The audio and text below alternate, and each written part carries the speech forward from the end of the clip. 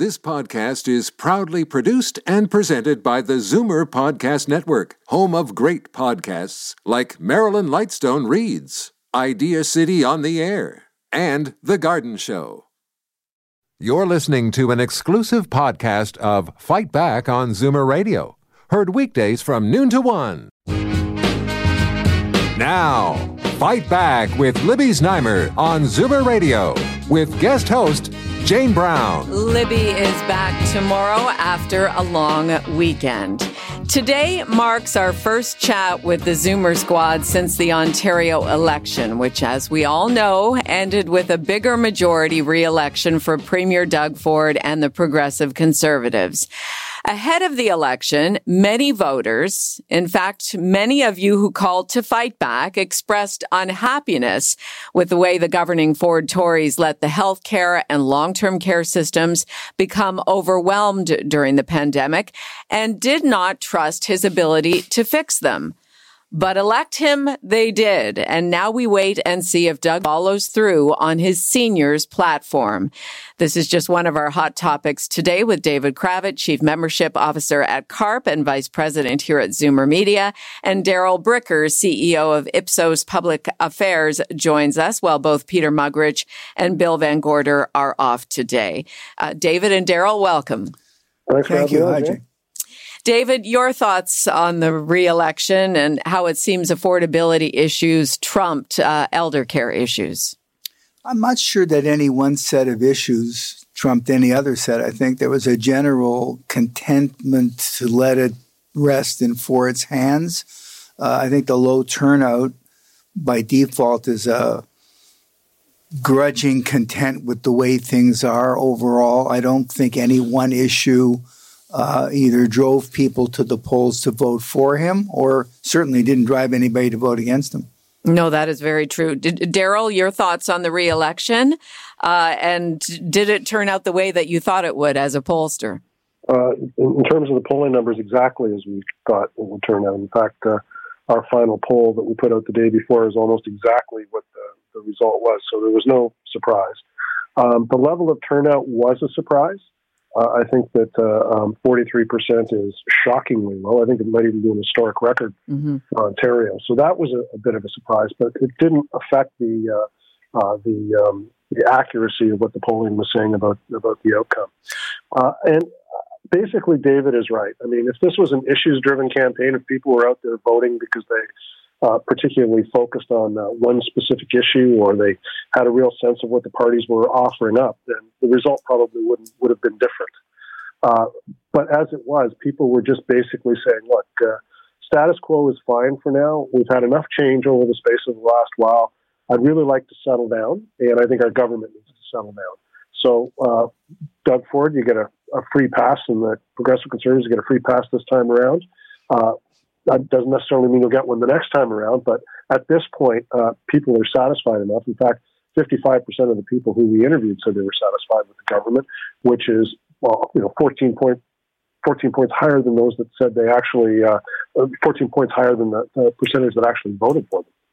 So he was in a really, really strong position. People knew what the outcome was going to be pretty much from the very start of the campaign. The numbers really didn't move. And it was a campaign almost like it didn't happen.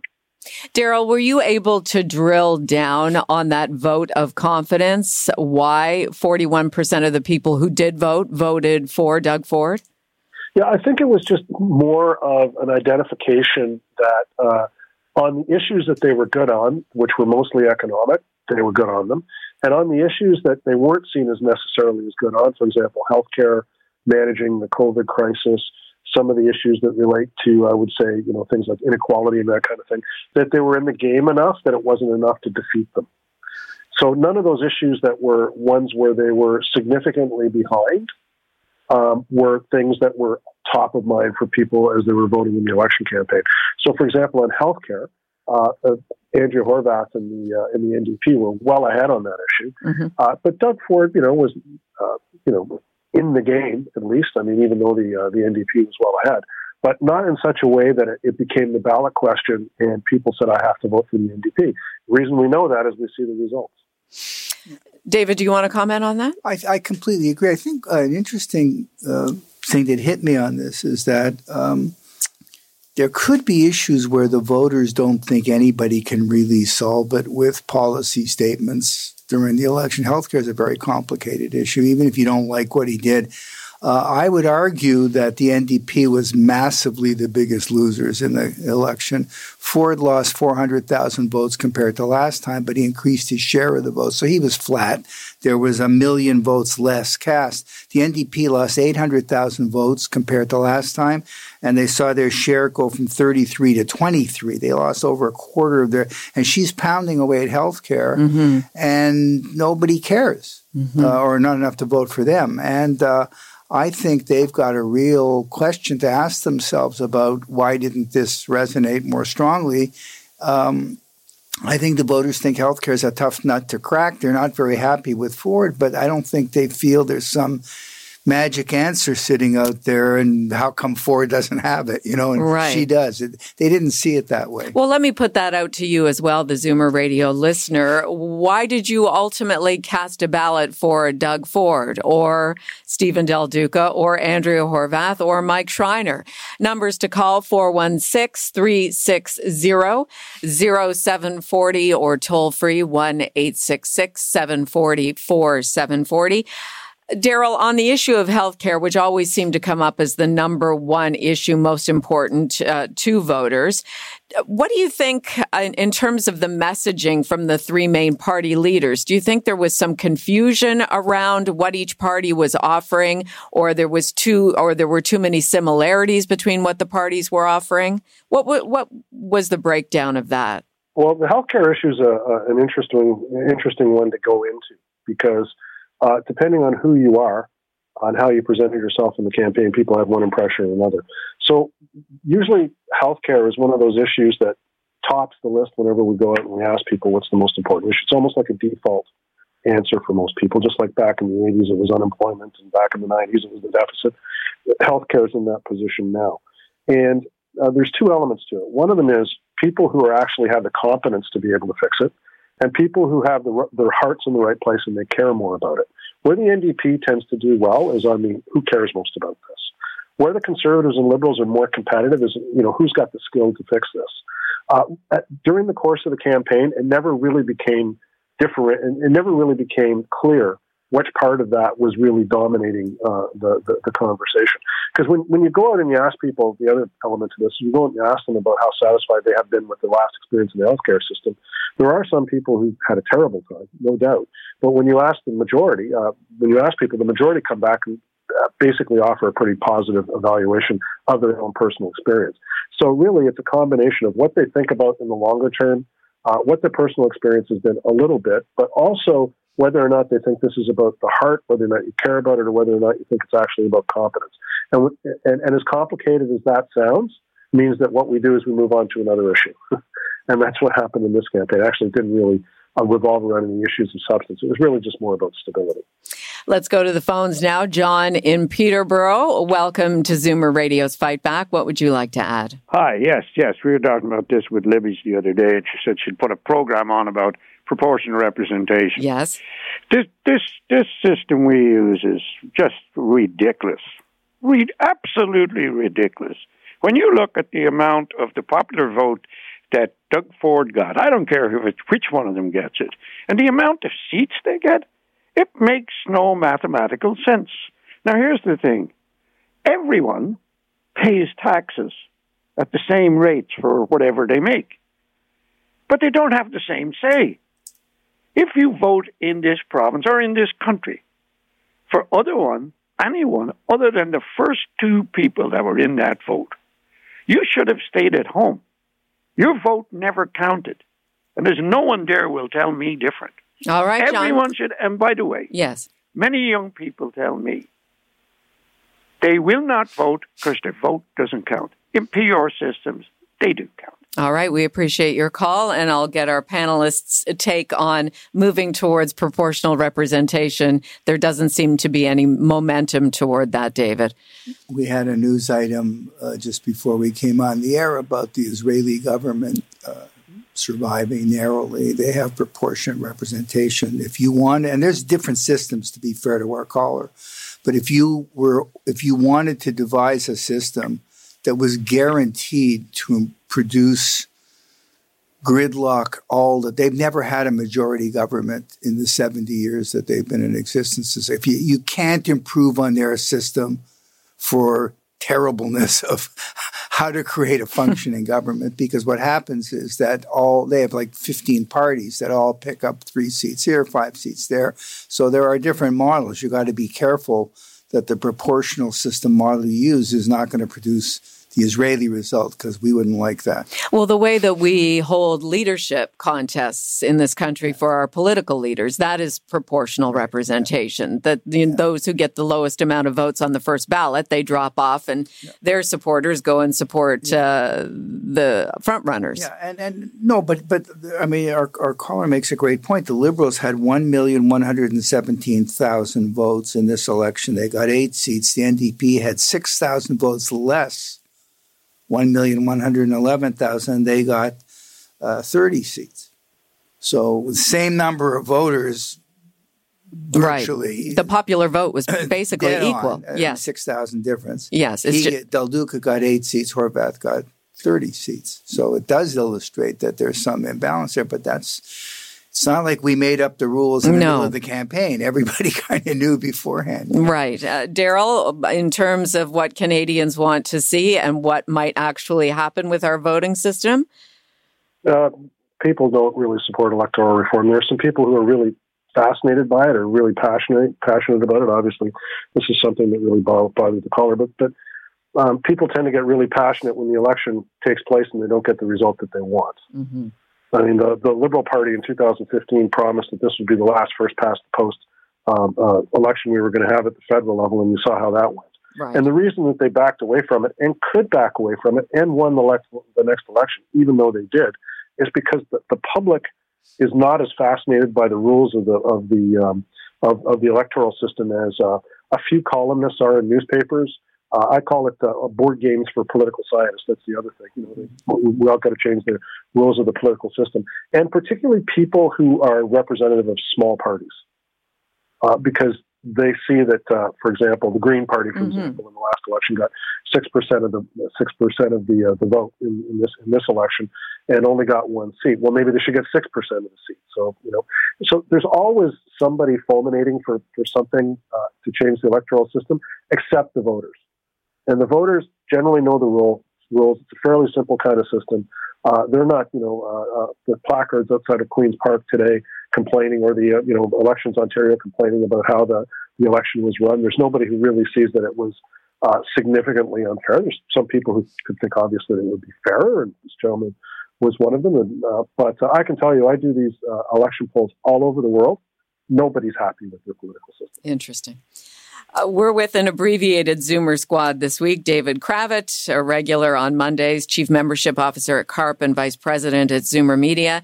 And Daryl Bricker has joined us, CEO of Ipsos Public Affairs. But before we switch topics, because we won't talk about the election for the whole half hour here, but I do want to point out a very informative article by our colleague Peter Muggeridge on everythingzoomer.com about Doug Ford's seniors platform and how CARP members are going to hold him to account, David, to follow through. Without reading through all of them, he is promising to expand home care to some extent, building new long-term care beds, and hiring 27,000 more nurses and personal support workers. In terms of him following through, your feelings on that? Well, I think he handed us a very interesting opportunity with his campaign slogan of "Get It Done," and we are going to see to it that he wears that nonstop. You said you were going to get it done. Did you get it done? You call this getting it done. We are going to go full blood because our members are in that same mode, and I give them, the Conservatives, credit for reading that mood. And the mood is not so much, don't give me your intentions, don't give me how many billions you're going to throw at it, don't give me your heart is in the right place, per Daryl's comment, which I agreed with. Do you care about it? We want results now.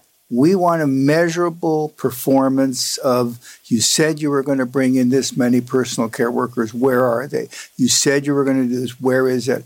We will be watching with, yardsticks for measurement. And if he doesn't get it done, we're going to want to know why. Daryl, how effective are advocacies like the Zoomers group, CARP, in making sure that Doug Ford follows through on his promises?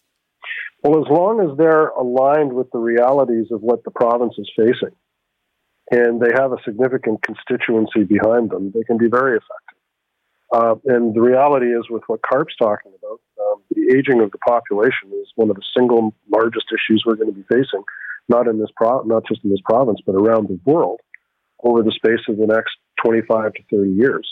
Now, by 2030, the entire baby boom is going to be 65 years of age or older. By 2040, it's going to be moving into its 80s. We're not set up to deal with this. So we're going to have to start making some choices about things like longer-term care. We're going to have to start making choices about things like home care. We're going to have, and I was on a panel with Libby and a number of other people, in which dementia came up as an important issue. Yeah, that's going to be a really, really big issue going over the space of the next 10 to 15 years, even in a bit longer than that. So not only is CARP on the right issue, it's on a growing issue, and it's got a growing constituency behind it. Absolutely. Let's take one last caller here before we switch topics and talk about the Queen. Barry in North York, your thoughts about the election before we wrap up. Good afternoon, Jane and panel. I voted Green, and the reason why is because I think the environment is the most important thing, and it incorporates health. It also incorporates economy, because if the environment goes down, the economy goes down with it. Well, a number of people, including my friend, who said, well, no, that's a wasted vote. So she wanted to vote Green this time, but she voted strategically and voted Liberal because she didn't want to put PCs in. I even thought of that, but then I thought, no, I'm going to vote my conscience. People say, well, they'll never get in. Well, they don't expect to get in, I'm sure, because they're not utopian thinking. But the more seats we get, the more power we have. And you can bet your boots, I'm going to be watching the government to honor their promises, especially with what the Premier said the other day. We are going to honor all our promises. I even contacted my MPP the other day about home care. We've really got to get more involved now. We really have to hold their feet to the fire. All right. That's where we're going to leave it for now. Thank you for that call. Zoomer Squad, let's talk about the Queen. David, what do you make of Queen Elizabeth's historic accomplishment of 70 years? Well, I think when I contemplate it, I actually go beyond the 70-year number into what were those 70 years? Where did they fall? And what changes she has had to, I won't say preside over, but she's been a part of how the monarchy has changed, how the world has changed. And the constancy of her values and her service through very radically different situations. So she came along at a time of just massive upheaval, if you will, from technology, from world politics, from the balance of power in the world, the leadership world, the economy, science, women, starting with Women's Lib all the way into Me Too, all the way into Black Lives Matter. So social media, from the time when Prince Philip was a radical for bringing movie cameras into the Buckingham Palace to film the coronation, to her own Twitter account. So what she's seen, and that she's been able to keep that level of, classiness, I guess, if you want to put it like that, how constant and how substantive she's been. She never seemed to fight it. That to me, but she's adapted, but without necessarily just running in a 20 million different directions. I don't know how. She's got to be one of the most remarkable people in history. And I think more than just the number of years, it's what those years were. Stability all the way through. Yeah. Daryl, your thoughts on the Queen and her Platinum Jubilee? Oh, congratulations to Her Majesty. But, when we look at what Canadians think about the Queen, she's one of their favorite people. And this is, spans the country. Even in the province of Quebec, she gets reasonably good ratings.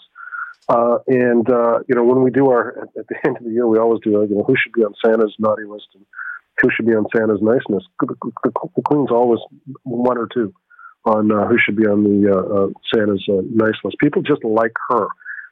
The institution of the monarchy is a different question. Mm-hmm. And I think that's under a certain amount of pressure. And we'll celebrate the Queen's, diamond or platinum jubilee this year. But over the longer term, there's a fair amount of pressure on the legitimacy of the royal family and the institution of the monarchy in Canada, and we'll see where that goes longer term. If you drop Quebec out of the calculations, the majority of the rest of the country is pretty sanguine with the institution. But those numbers seem to come down every year. And as you look at how Canada is transforming in terms of its population, more and more we have people who have less of a connection with that whole thing, forming up the larger parts of our populations, particularly in urban areas. So it'll be interesting to see how they deal with it going forward. But kudos to the Queen. I don't think anybody could say anything derogatory about her performance, just as was just said. But longer term, it'll be interesting to see what happens with the institution relative to our culture and particularly our government. I know we've talked about this before on Fight Back, Daryl, but in terms of the day when it comes that Queen Elizabeth is no longer with us and Prince Charles takes over and he is King Charles, the affinity for the royal family is not nearly as much, right? Percentage-wise, when you poll Canadians on that? Yeah, it certainly takes a hit. I mean, a lot of it is ascribed to the current incumbent. But that will be the opportunity as eyes turn towards the new king, and he gets an opportunity to reintroduce himself to the world. How does he handle that? And just as when his mother came into to office, replacing a much beloved king who had got the empire through the Dominions and others through the Second World War. Just as she came in and all eyes were on her and she performed, the same question will be, I guess, directed at Charles, who's obviously much better known than his mother was at the time. But I think it's a new opportunity for him to look at where he wants to take it, and he has an opportunity to at least reach out and create a sense of continuity with what happened before. But it will be a bigger challenge for him than I think maybe he even anticipates. Public opinion around Prince Charles is quite soft. David. I also think there's a Zoomer aspect to this whole question that I'd like to just put on the table here. Queen Elizabeth's mother, the Queen Mother, lived to 102. Mm-hmm. Charles is 75. So he's going to take over. I mean, God willing, if Her Majesty has some years left. But to your point, when it finally happens, he's going to be pushing 80, close to 80. William just turned, I think, 40. So William's looking at 65, 70 before he takes over, which means that young George is looking at in his 50s, 60s, 70s. Sure. And William is part of a generation that's easily going to live to 110, 115. Good point. So we could be looking at the Zoomerization of the crown, where we're going to have a succession of monarchs that by previous standards would be unusually old in the future world we're going into. And Daryl said this a moment ago about how the population is aging. The monarchy is aging. So what is it going to be like when we accept it as the norm? I'm being a bit blue skyish here, but the norm that you don't get to be the monarch until you're well into your 70s and 80s. And then you're starting a career of flying around everywhere. And she kept an insane work schedule, Queen Elizabeth, up until last year. That is a fascinating observation because she was a young woman of 26 becoming the monarch. Prince Philip gave up his duties at 89 when he had surgery, recovered, and then went on for another 7-8 years after that. He didn't slow down till the year before his death, really. Yes. So now we're going to be looking at, Charles, he's great. He's only 80.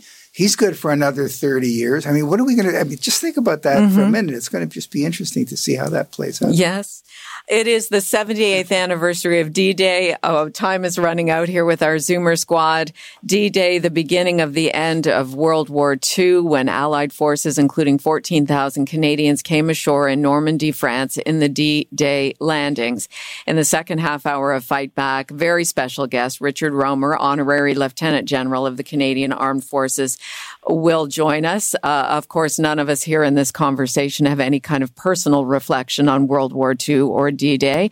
But Daryl, looking back and in terms of that historical time, any personal memories via your grandfather, your father?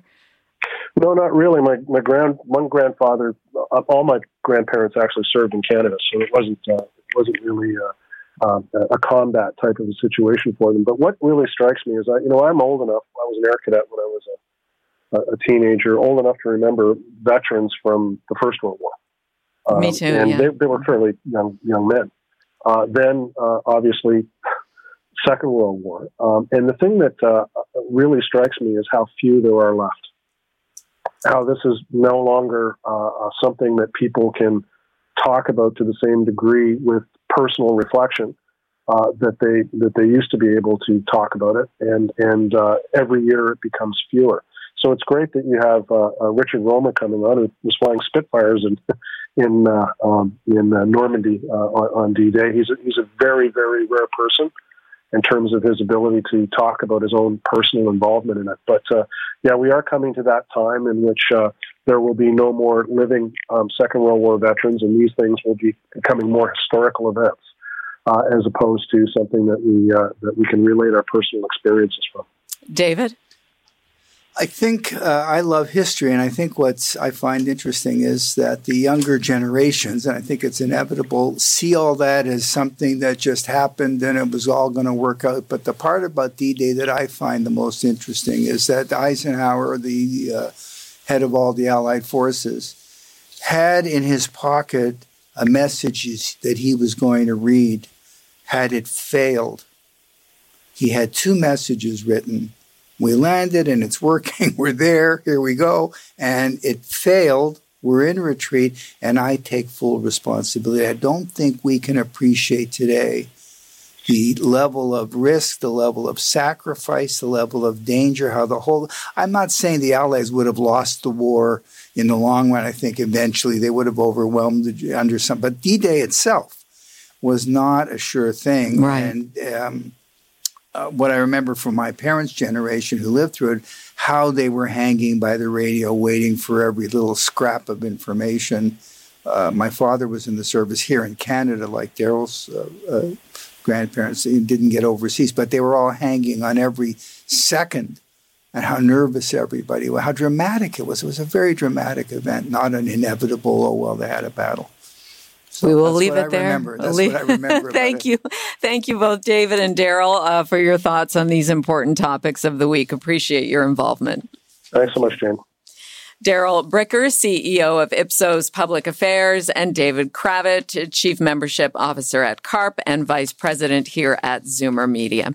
Jane, for Libby, and still to come, an iconic Canadian war hero joins us, Honorary Lieutenant General of the Canadian Armed Forces, Richard Romer. You're listening to an exclusive podcast of Fight Back on Zoomer Radio. Heard weekdays from noon to 1. Fight Back with Libby Znaimer on Zoomer Radio with guest host Jane Brown. Libby returns tomorrow. He is a national treasure, an iconic Canadian, and a World War II hero. Honorary Lieutenant General Richard Romer joins us now on this 78th anniversary of D-Day. During the same month, he is also on the cover of Zoomer magazine. General, thank you so much for sharing your reflections on this important day. It's great to be with you. It really is an honor to meet you. Thank you so much. I know it means a lot to our Zoomer Radio listeners as well. Let's begin our conversation by talking about how you became a fighter pilot during World War II. I became a fighter pilot because I wanted to fly from the time I was about 5 years old. The war came along, and on my 18th birthday, I joined the Royal Canadian Air Force in London, Ontario, actually, and then set out to learn how to fly with the Air Force in the summer of 42, 43, and got my wings in commission. So it was an objective that I'd had for a long time. General, when you reflect back on learning how to fly in that era, what do you remember about the experience of taking off and flying those fighter jets? Well, learning to fly, I flew the Tiger Moth in Windsor and the Harvard at Aylmer. And then I went overseas after I got my wings in commission. And in April of 43, I sailed across the Atlantic Ocean, being pushed hard by the submarine fleet of the enemy. 10 days of the scariest kind of convoy you could imagine. And finally got to the UK, and there I learned to fly the Mustang fighter aircraft, which is an American product. And we trained to be reconnaissance pilots, going over the enemy territory, looking for what the enemy was doing, what tanks they had, or what guns they had, where their troops were, this kind of thing, all at low level. So that was the route that I had taken, and the Mustang was my fighter aircraft. Was flying everything you thought it would be, and in the environment of the war, was it everything you thought it would be? Well, it was the environment of the war, and it certainly, I did 138 combat missions, getting shot at all the time at low level, and got hit only once, but I flew through clouds of what we call flak. But I was only 19 and 20, so it didn't bother me that much. But at any event, I did, as you can tell, I did survive. Yeah, you did, that is for sure. That day, June 6th, 1944, D-Day, tell us about how your day went on that historic day. My day went this way. With our Mustangs, we were based at an airfield to the west of London, England, on D-Day, and we took part in the actual assault by doing reconnaissance over the beaches as they landed. The troops landed on shore on the French side, and so that was our main role that day, to do reconnaissance, to see what the Germans were doing on the far side in Normandy. And we really concentrated on the Orne River, and a bridge on the Orne River called, it was at Deneuxville, and the Deneuxville Bridge, which was across the Orne River just north of Caen. And when my number one, Jack Taylor from Cornwall, he's gone now, but he was the leading, and we did a reconnaissance over the city of Caen, and could see no activity. Then we drove north up the Orne River north up to a bridge which had been taken by gliders, British gliders that had come across in the dark on the night of June 5-6 and landed in the darkness. They had trained for months on it, and they were at the point that we arrived at that bridge. They were at the point taking by force the bridge, which was critically important from a transport and movement point of view across the Orne River. And because our troops were landing by parachute on the east side of the Orne River, and to have control of that bridge was absolutely essential. So as Taylor and I flew up the Orne River, we came to this scene of a whole bunch of probably a dozen huge gliders that had come down at night successfully and unloaded their British troops at this bridge. And the bridge was being fought over as we passed over it, as the British troops were attempting to take the bridge before it got destroyed, and they were highly successful. And the bridge was named the Pegasus Bridge after the war, but at that point it was simply the bridge across de Neuville, which was critically important in terms of the tactics. We didn't want the Germans to bring their tanks down into our area from where they were up in the Pas-de-Calais area. And so holding that bridge was really critically important. After we had done our thing over the bridges at the Pegasus bridges, Taylor and I went over the beaches where the troops were landing for the first time at about 7 in the morning. And there were Canadian and British troops, and at the west end, the American troops. And they were all coming ashore in their landing craft. It was quite a sight to see. The cloud, there was a huge cloud over the beach area, gold and silver beaches. And the cloud went up about 10,000 feet. So we all had to be underneath that cloud in order to see the beach and to protect the people landing from the craft under fire from the German forces.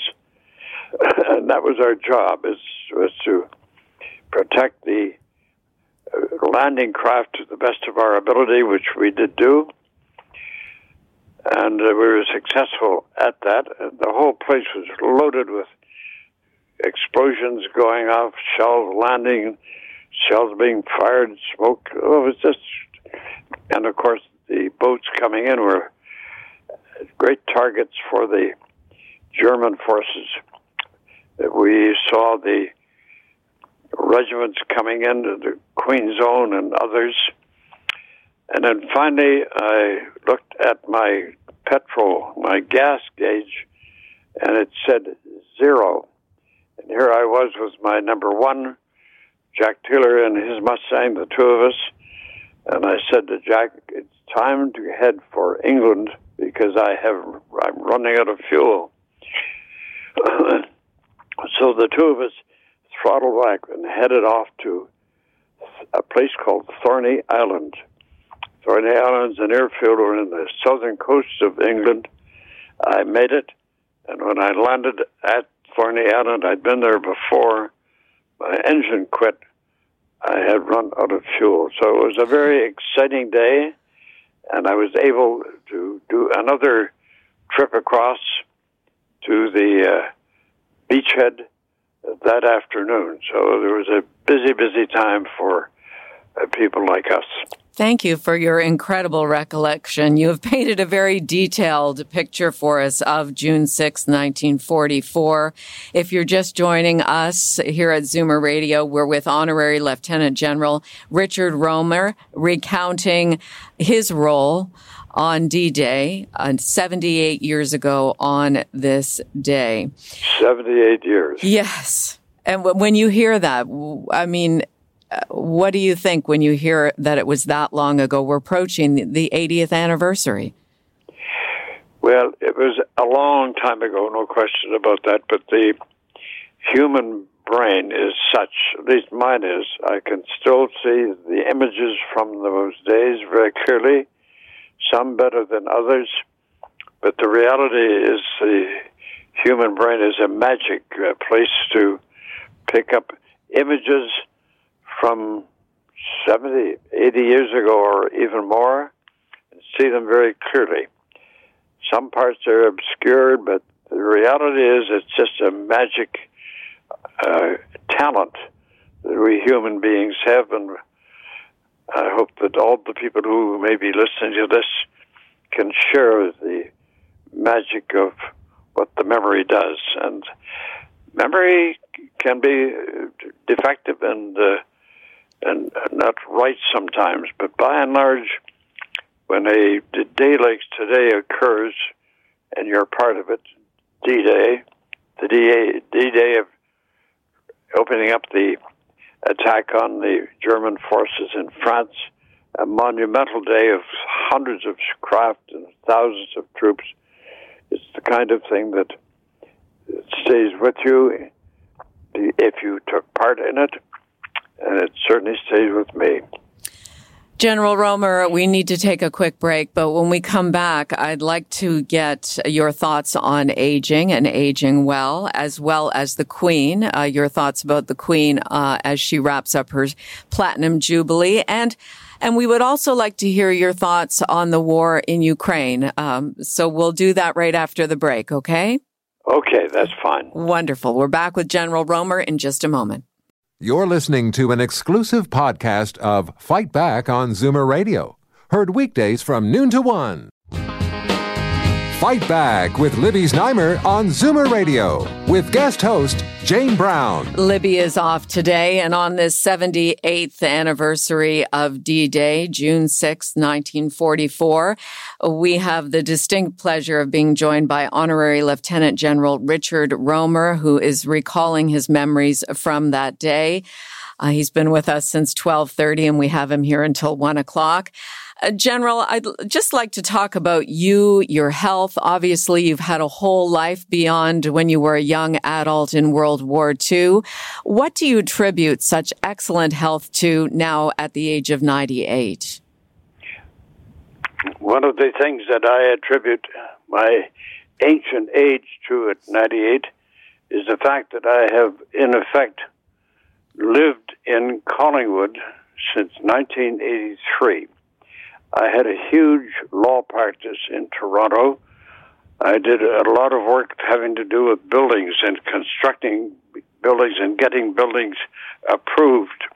And the most striking example was a 6-week hearing before the Intermunicipal Board for the use of the lands around Union Station back in the early 60s.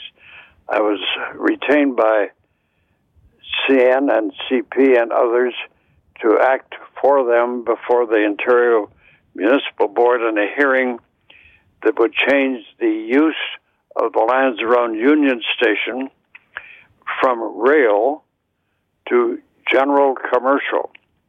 And the big change, we had a hearing before the Intermunicipal Board that lasted for 6 weeks, and I was the counsel for the applicants, and we were successful in the end result.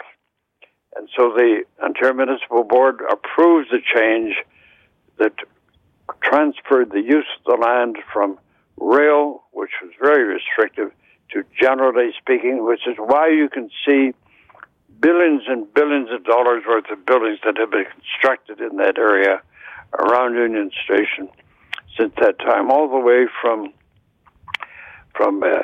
Yonge Street across to Bathurst. And the most significant building that I got approved was to turn out to be the CN Tower. CN Tower was my legal creation, and I took it all the way from start to finish.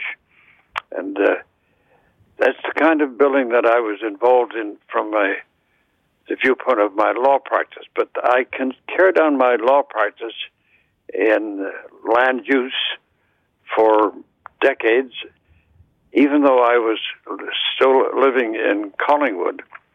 And the reason that I've lasted so long is that in Collingwood, there are three elements. The first element is that it's on the water. The water is pure and uncontaminated, and it's beautiful to be out fishing on and drinking as well. The other part of it is that there is no great smoking factories here anymore. The factory that is produces glass at the west end of town is fundamentally about it.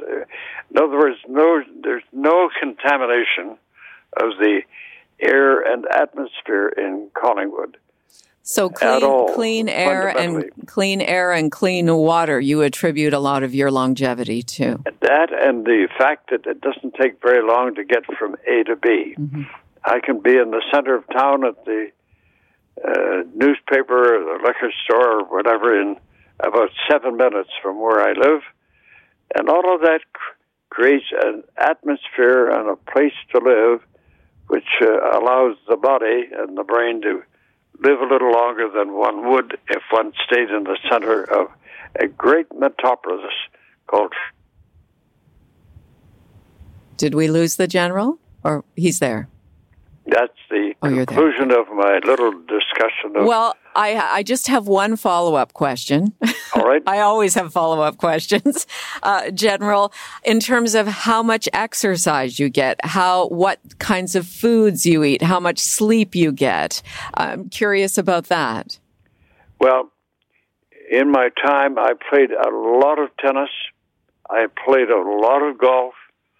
In other words, I kept moving athletically. I kept flying militarily and civilian-wise, and flying is a great physical challenge and mental. And I was an excellent pilot, and as far as I'm concerned, I still am. Right.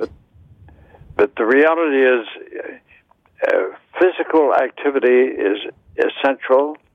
At the moment, I still do my walks with my little dog, Charlie, during the day, and I don't act as vigorously as I used to by any means, but I do maintain a strong physical activity way of life.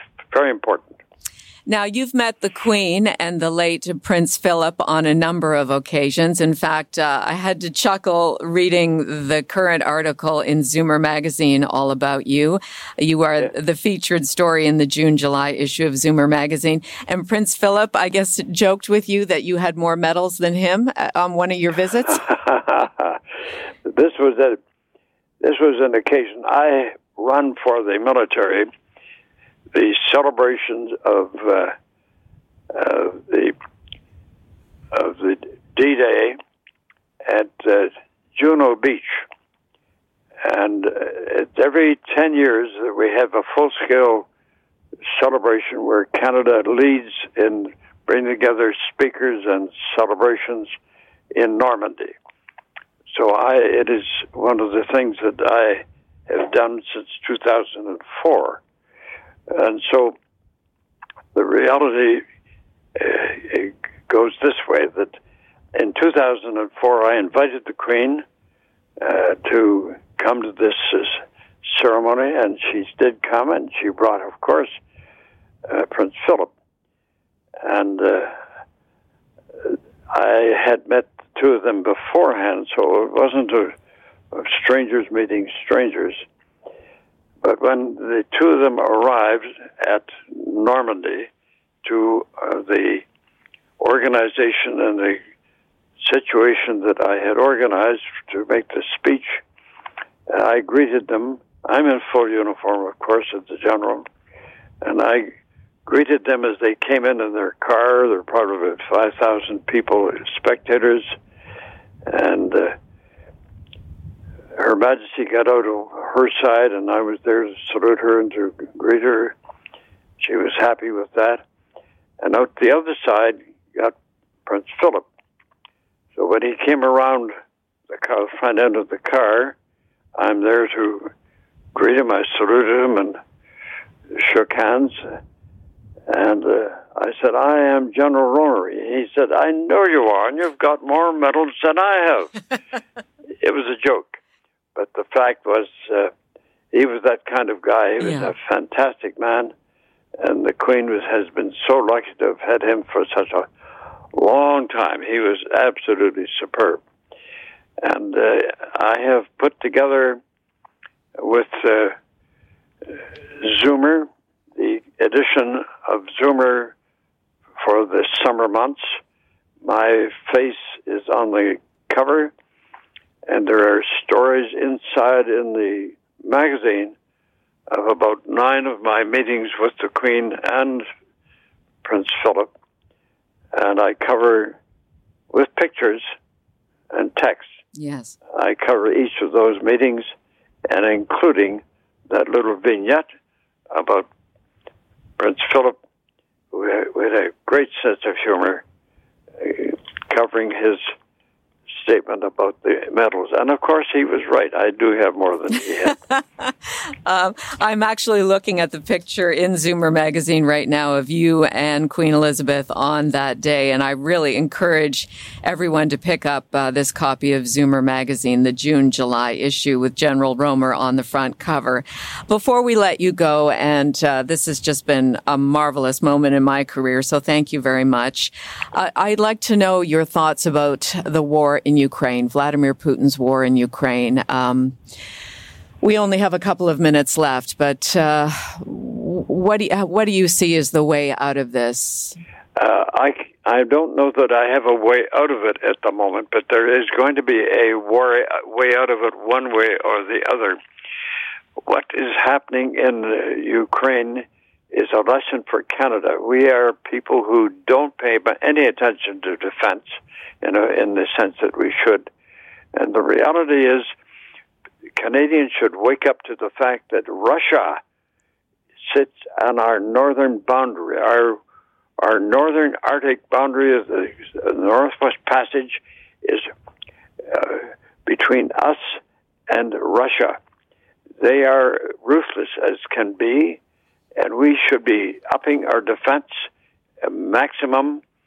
And I'd like somebody to stand up in the House of Commons and say, defense, for heaven's sake, get new airplanes, get the defense going again.